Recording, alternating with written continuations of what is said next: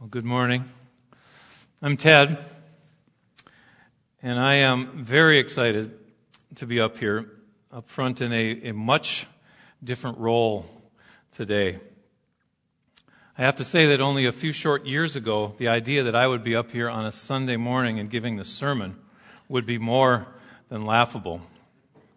But our God is the God of the impossible. And yes, it's true. Today, it's my turn to give Brian a break. Please pardon me if I start inching over towards Quentin's guitar or fidget in ways that are different when I have a guitar to hide behind. About 6 months ago, my ministry assistant, Joy, who also coordinates the youth worship team and does an excellent job, I might add, was listening to some new music and pointed out a song called Come As You Are by David Crowder. The words of the chorus are these: "Lay down your burdens, lay down your shame, all who are broken, lift up your face. O wanderer, come home, you're not too far. So lay down your hurt, lay down your heart, come as you are." After doing the song a couple times in November, the idea of laying down our burdens directed me towards a favorite passage from the book of Matthew. And for months now, I have been contemplating Matthew 11:28 through 30. What do you think Jesus meant when he said the words that Dave just read? "Come to me, all you who are weary and burdened, and I will give you rest." This morning, I'd like us to explore this passage together, which is one of the most beautiful pictures of what it means to be in Christ in all of Scripture, in what some call the Great Invitation. So if you would, please take out the blank note sheet that is in your hot sheet, and I will be having you write down a few things there this morning. I've been praying that God will show us at least 3 things today, and I would have you please write these down right now. They'll be up on the screen. Number 1, that he would show us how he comes. Number 2, that he would show us who we need to come to. And number 3, that he would show us what we are coming to. The how, the who, and the what. Let's pray. Father, we pray that you would open our eyes and our hearts to the incredible truths, the comforting truths that you have given us in this text. We pray that these words would hit home in hearts all across this room and radically transform our view of what it means to be followers of Jesus Christ. In Jesus' name we pray. After playing music most of my life, God has allowed me to do it as a profession for a long time.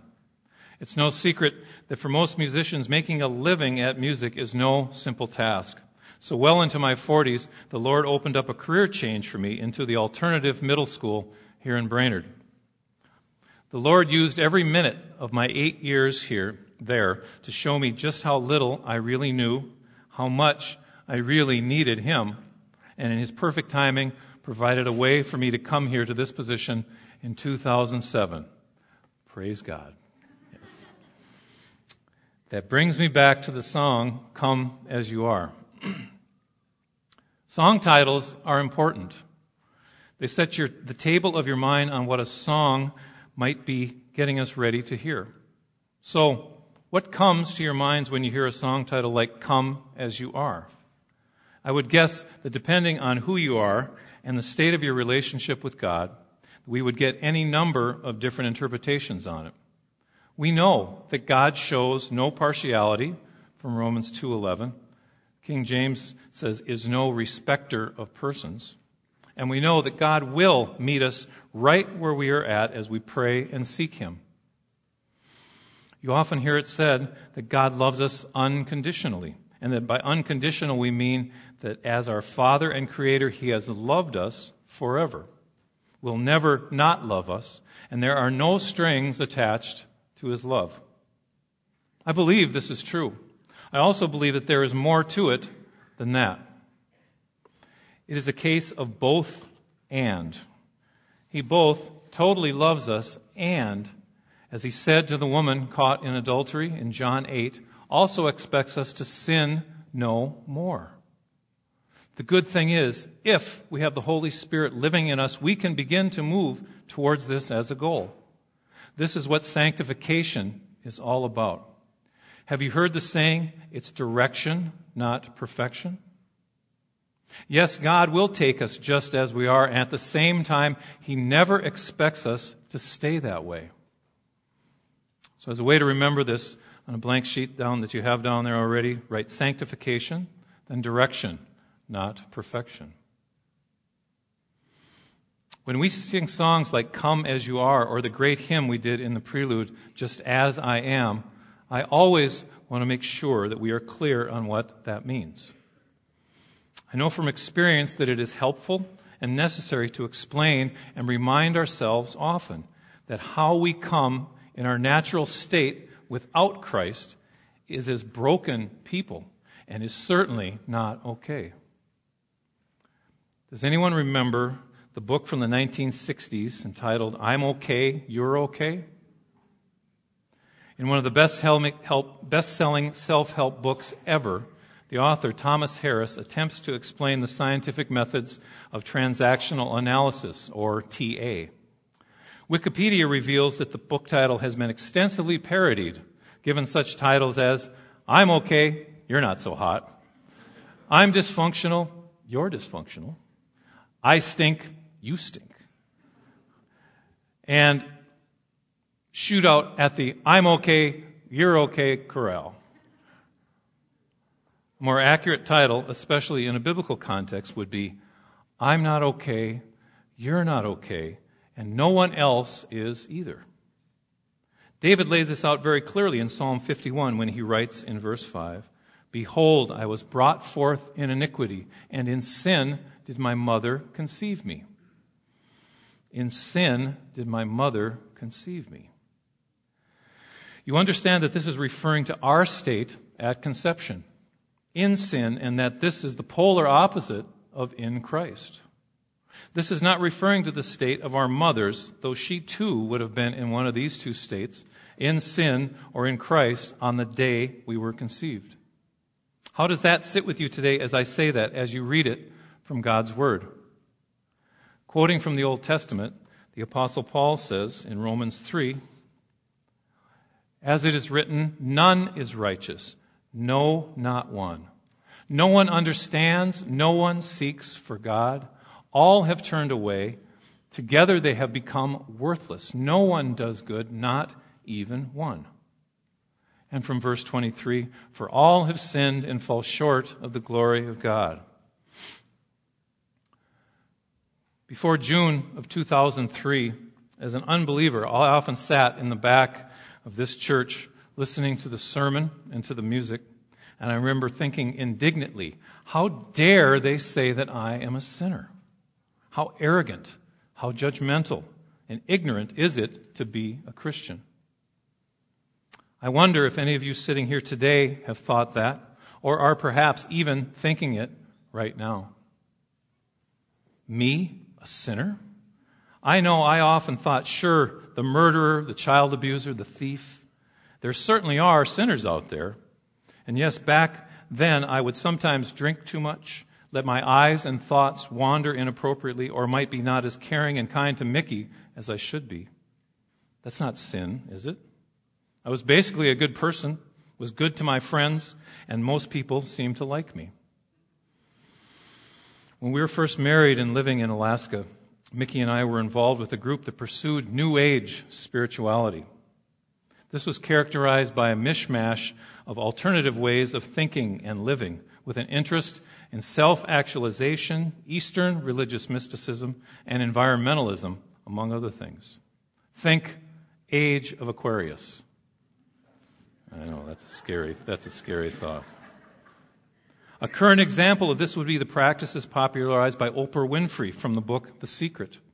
Most have just enough Jesus to give them some legitimacy, but they are anything but new, and are simply a repackaging of the same old lie of Satan in the garden when he said in Genesis 3:1, "Did God really say?" Back then, we would sing the hymn Amazing Grace, but change the word wretch to sing that saved a soul like me. We were certainly not wretched people. A while back, I remember turning on a Sunday church broadcast from the Crystal Cathedral and was surprised to hear that they also sang soul instead of wretch.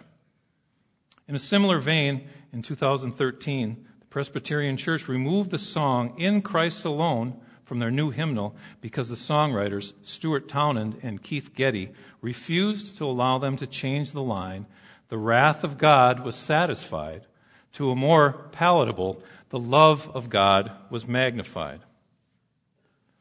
And lately, a prominent pastor from the largest church in America openly admits he leaves out teaching on sin and repentance because people don't want to hear about sin today. In our natural state, none of us like to hear how the Bible characterizes us, that we are sinful and in rebellion against God and objects of His coming righteous wrath and judgment. That certainly was the case for me. On one hand, I pictured myself as an enlightened, free thinker with a beautiful wife and kids, family and friends who love me, and a successful, though not always financially viable, music career. On the other hand, and unbeknownst to most, I was quite miserable. Life seemed to lack depth and meaning beyond meeting my immediate needs and caring for my family. My self-styled goodness had left me empty. I often felt hopeless and more than once thought it would be easier to drive my van into a tree and be done with this life.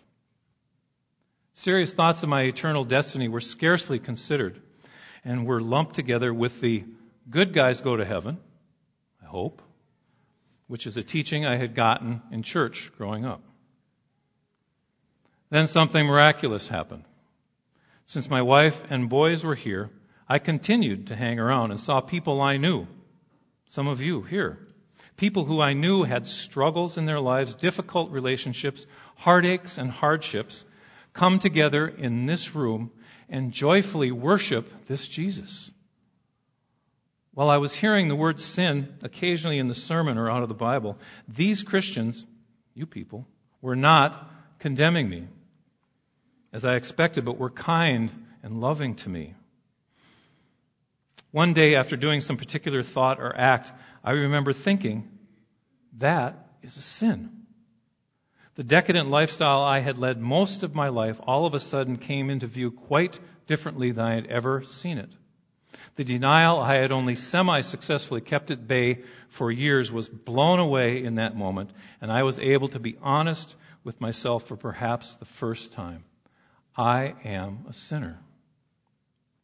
It was not long before the day that I allowed myself to also admit how wrong I had been about almost everything, that Jesus was who He said He was, the Christ of God, and I was toast. Unsure and scared to death, mostly of what others would think, but toast nonetheless, I was finally saved by the grace of the Lord Jesus. I tell you all this knowing that on any given Sunday in this building we have a wide spectrum of people whose lives and hearts are all over the map in regards to their belief in God, the nature of truth, and why they happen to be here. Through study and surrender to God, many of us are able to freely admit our corrupt and wretched nature without Christ. And I know that I do not take offense when a sermon, a scripture, or a song reminds me of it, because it gives me a benchmark to measure just how amazing God's grace is. I know that's a long way around explaining a song title, but I want us all to be clear on our human condition, the nature of the burden of sin we naturally carry, as a vital starting point for understanding the gospel, what Christ did for us, and this passage from Matthew. So now, please open your Bibles again to the beginning of chapter 11. Teaching in the disciples' home territory of Galilee has never gone very well for Jesus. Now we hear even John the Baptist is questioning Him. Look at verses 2 and 3. Now when John heard in prison about the deeds of the Christ, he sent word by his disciples and said to him, "Are you the one who is to come, or shall we look for another?"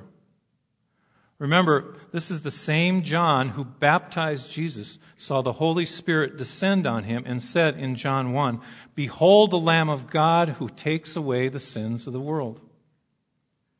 Jump ahead to verse 20. Then he, Jesus, began to denounce the cities where most of his mighty works had been done because they did not repent. Do you know that Jesus performed more miracles in Capernaum than in any other town? And still he pronounces woes on them. In verses 23 and 24 he says, "And you, Capernaum, will you be exalted to heaven? You will be brought down to Hades. For if the mighty works done in you had been done in Sodom, it would have remained until this day. But I tell you that it will be more tolerable on the day of judgment for the land of Sodom than for you." Then in verses 25 through 27, he offers a beautiful prayer of thanksgiving to the Father and another bold declaration of his deity, and then entreats his listeners in verse 28 to come to me. Verses 28 through 30 are striking in their gentle tone compared to the rest of the chapter. Standing there in front of a crowd where he has just pronounced woes and judgment, the tender personal invitation is quite remarkable. Come, he says, not to a religion, a system of belief, or just another set of impossible rules, but come to a person, one who has shown you his power, his love, and his humanity. Remember, a few weeks ago we studied in John 6. Christ says, "Whoever comes to me shall not hunger. Whoever believes in me shall never thirst. And all that the Father gives me will come to me, and whoever comes to me I will never cast out." To come is the same as to believe, to trust, to the point of submitting to his lordship.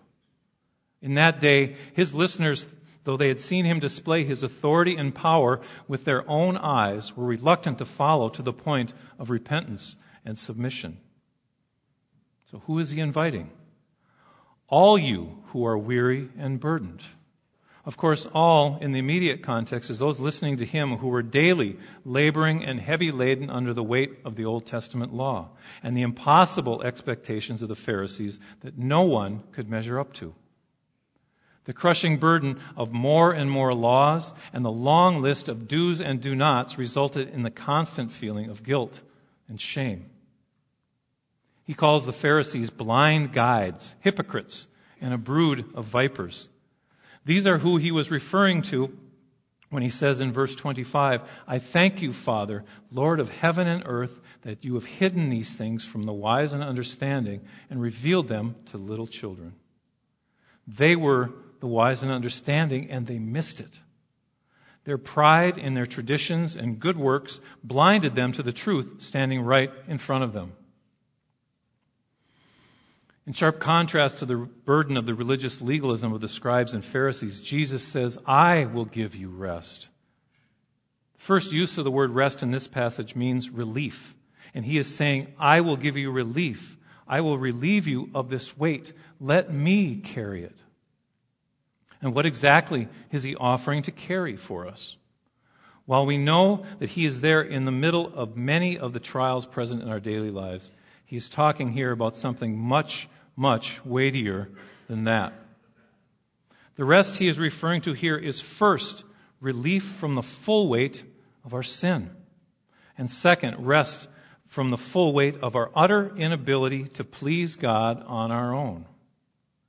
You get that? Relief from the full weight of our sin, and secondly, relief from the full weight of our utter inability to please God on our own. Look at Psalm 103. "As far as the east is from the west, so far does he remove our transgressions from us." And in Isaiah 43, God says, "I will not remember your sins." The result of this knowledge for a believer that God will not remember your sins should be awe and worship. Some of our most powerful hymns of praise allow us to proclaim this truth back to God.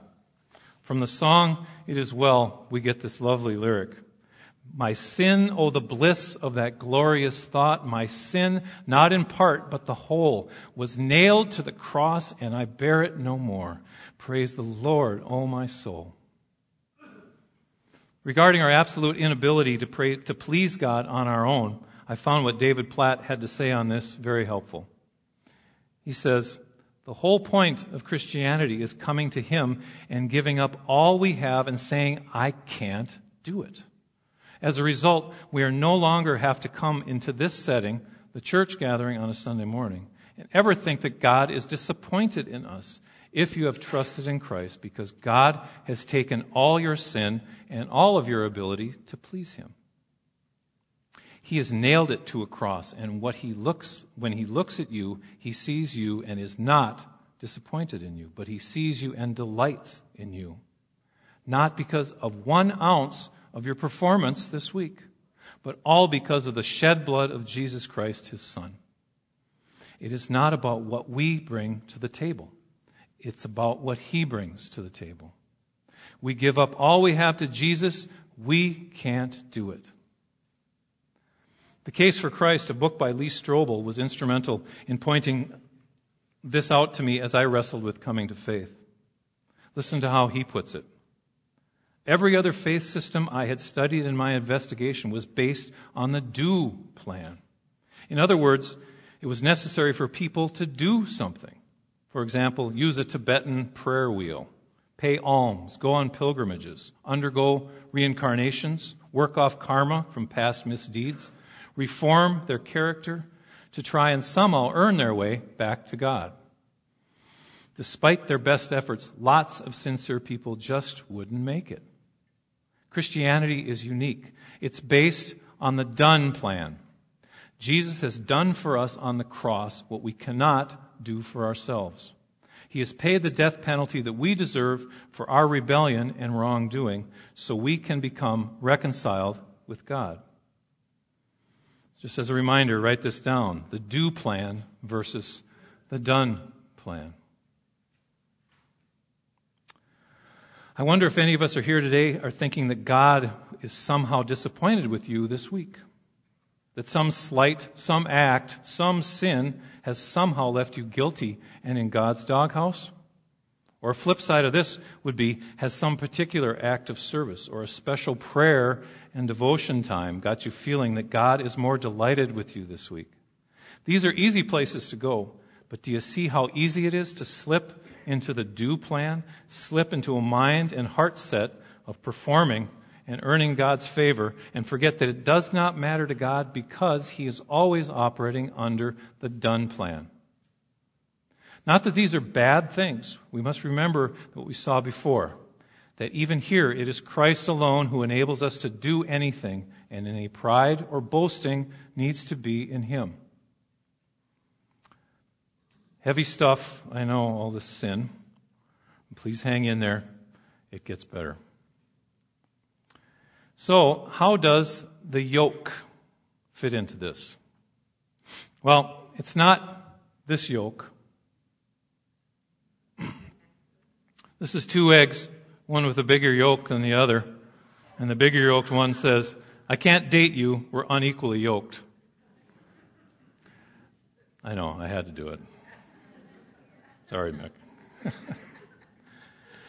No, this is the yoke that we were talking about. As Mickey and I discussed how I was going to teach this, we both admitted that the image of a yoke has always been a bit confusing.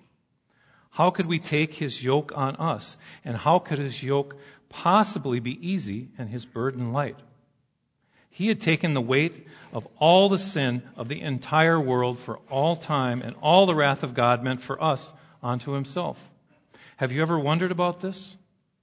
What I found was very cool and totally changed how I viewed it. There are many variations in yoke design, but basically it's a carved wooden contraption that goes around the neck of a beast of burden, attached to a harness to help pull some sort of a load, such as a wagon or a plow.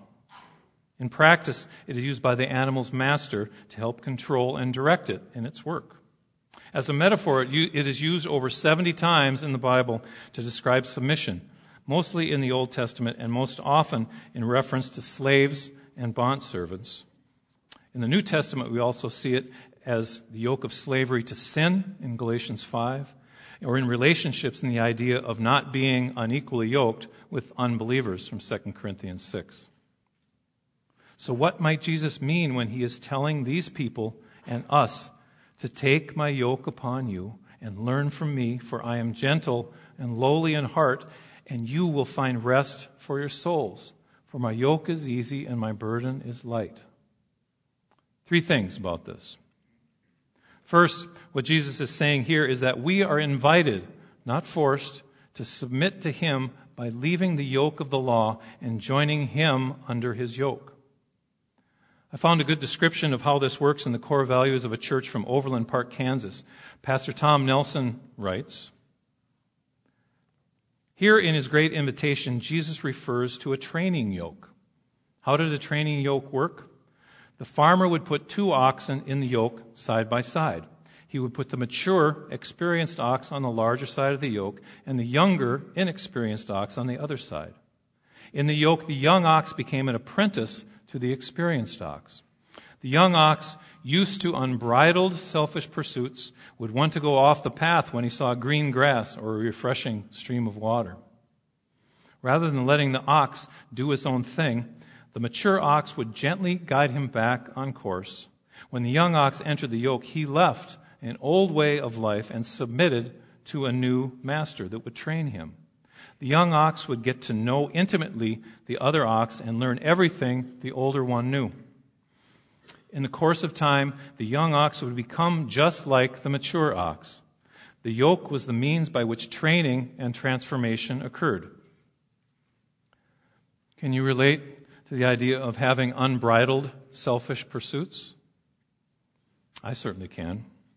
I had years and years of them. I desperately needed training and transforming and fought against it with all I had. As we sang last week, I was blinded by my sin, had no ears to hear your voice.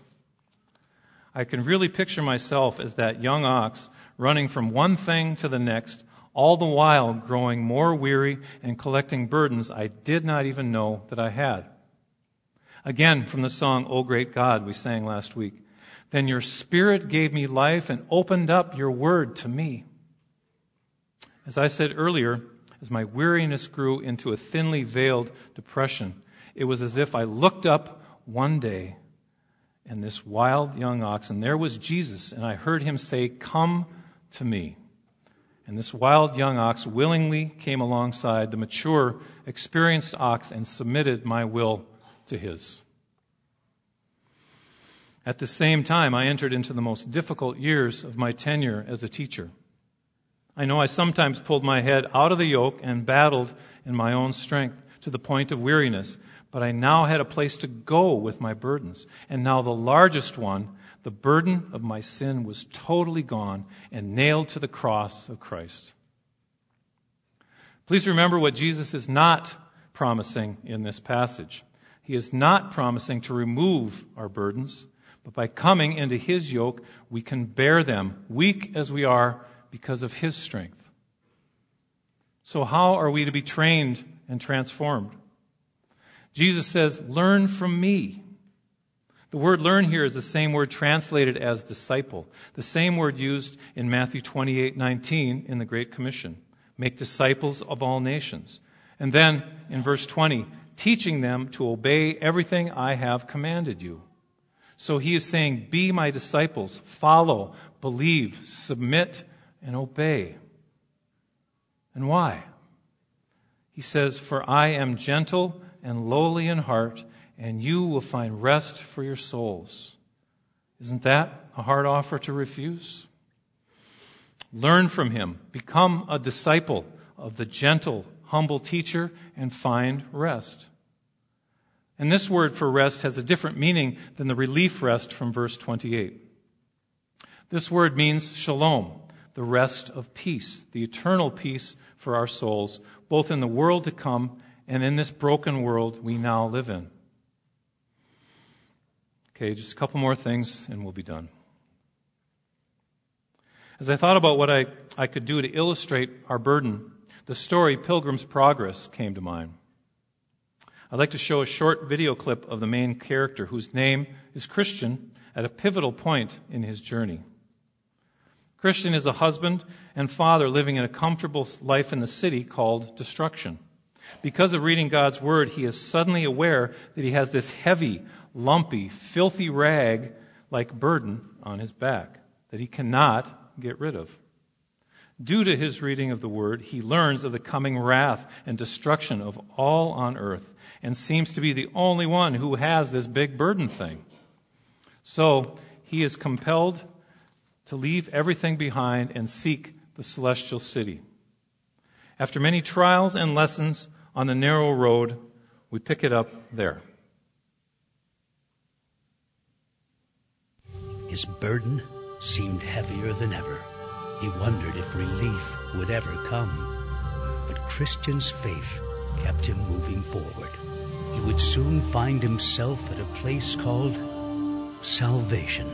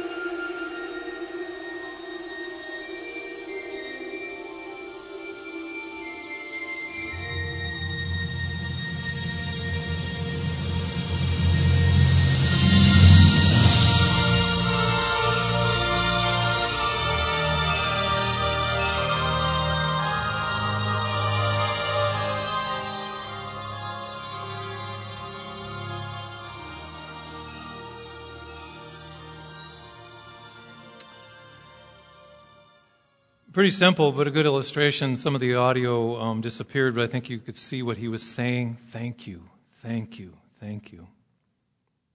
If we were to put ourselves in Christian's shoes, what does this clip show us? Number one, we wrote these down at the beginning, it shows us how we come.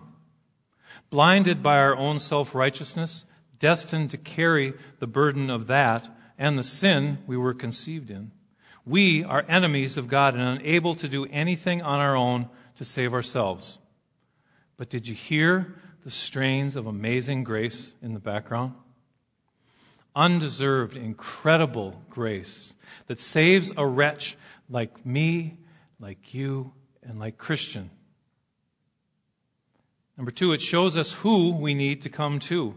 We need to come to Jesus the Christ, crucified on a cross, who lived the perfect life we could not and died the death we will not have to if we come to him in faith and trust him with all we are and all we have. And number three, it shows us what we are coming into his promise of future rest, eternal peace with him in heaven, and a present reality of divine instruction and help that will enable us to live a fruitful Christian life as we now come under his yoke. What was Christian's response as he knelt at the foot of the cross? Did you see that? Surrender, deep gratitude, praise, and I would say worship. So I ask, what is your response to this offer of rest and salvation that Jesus is offering? If you are here today and have never trusted Christ as your Savior, and all this talk of sin makes you uncomfortable or worse, please know that I understand how you feel and would urge you to please come talk with me or one of the elders or the prayer ushers at the end of this service. I would ask you to please consider, as Pastor Brian says often, that you take it up with God, because it's not my opinion, this is not Lakewood's, but a vital truth from God's Word that we cannot avoid. If you're here today and have responded to the great invitation of Jesus, we can praise God that He has drawn you to Himself, and as a child of the King, He has empowered you to come under His yoke of freedom. Now I know that there is probably not a person in this room who does not have some sort of weight, some heavy load that is wearing and tearing you down to some degree. Please know that this passage is not a prescription for what burdens us. And I would never want to minimize any struggle that you are facing. It would be good for us all to remember to avoid paraphrasing this Matthew 11 passage by saying to some hurting soul, just give it to Jesus. He'll carry it. Much better to gently and humbly walk through the valley of the shadow of death together. And remember that struggle is a normal part of the Christian life, and it is not to be used to measure the size or depth of your faith. Knowing, as the hymn says, that we are prone to wander, Lord, I feel it, prone to leave the God I love, it is good to ask yourself, am I living life mostly yoked to Christ and learning from Him and what His Word teaches? Or are you yoked to the wisdom of this world and wandering off to the broad road that leads to destruction? A practical way to guard against this is for us to maximize our opportunities that we have to hear and interact with the gospel. Every Sunday, you will hear it from this platform in word and in song.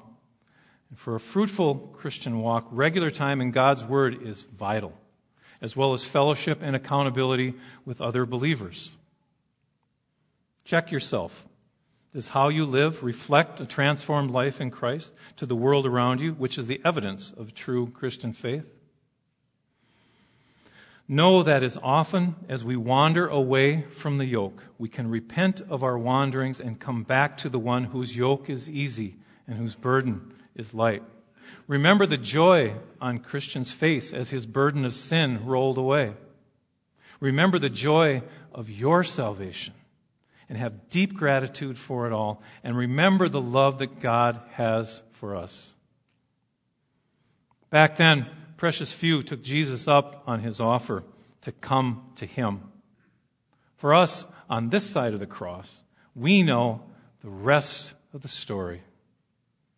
So come as you are and worship Jesus, and let's pray. Lord, I praise you that you have hidden these things from the wise and learned and have revealed them to little children.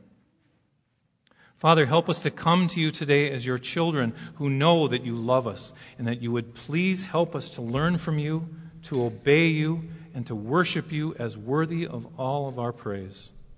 Help us to see that you have taken all our sin and all our ability to please you, and we no longer need to do it. It is done. For anyone here who has not yet trusted Christ, Lord, help them to pray this with me. Lord, I know I have sinned against you and cannot do anything to save myself. I believe you came to this earth, died on the cross, were raised from the dead, and now reign at the right hand of the Father. Lord, take my life for your good use and make me your child forever. In the precious, powerful, holy name of Jesus, we pray. Amen.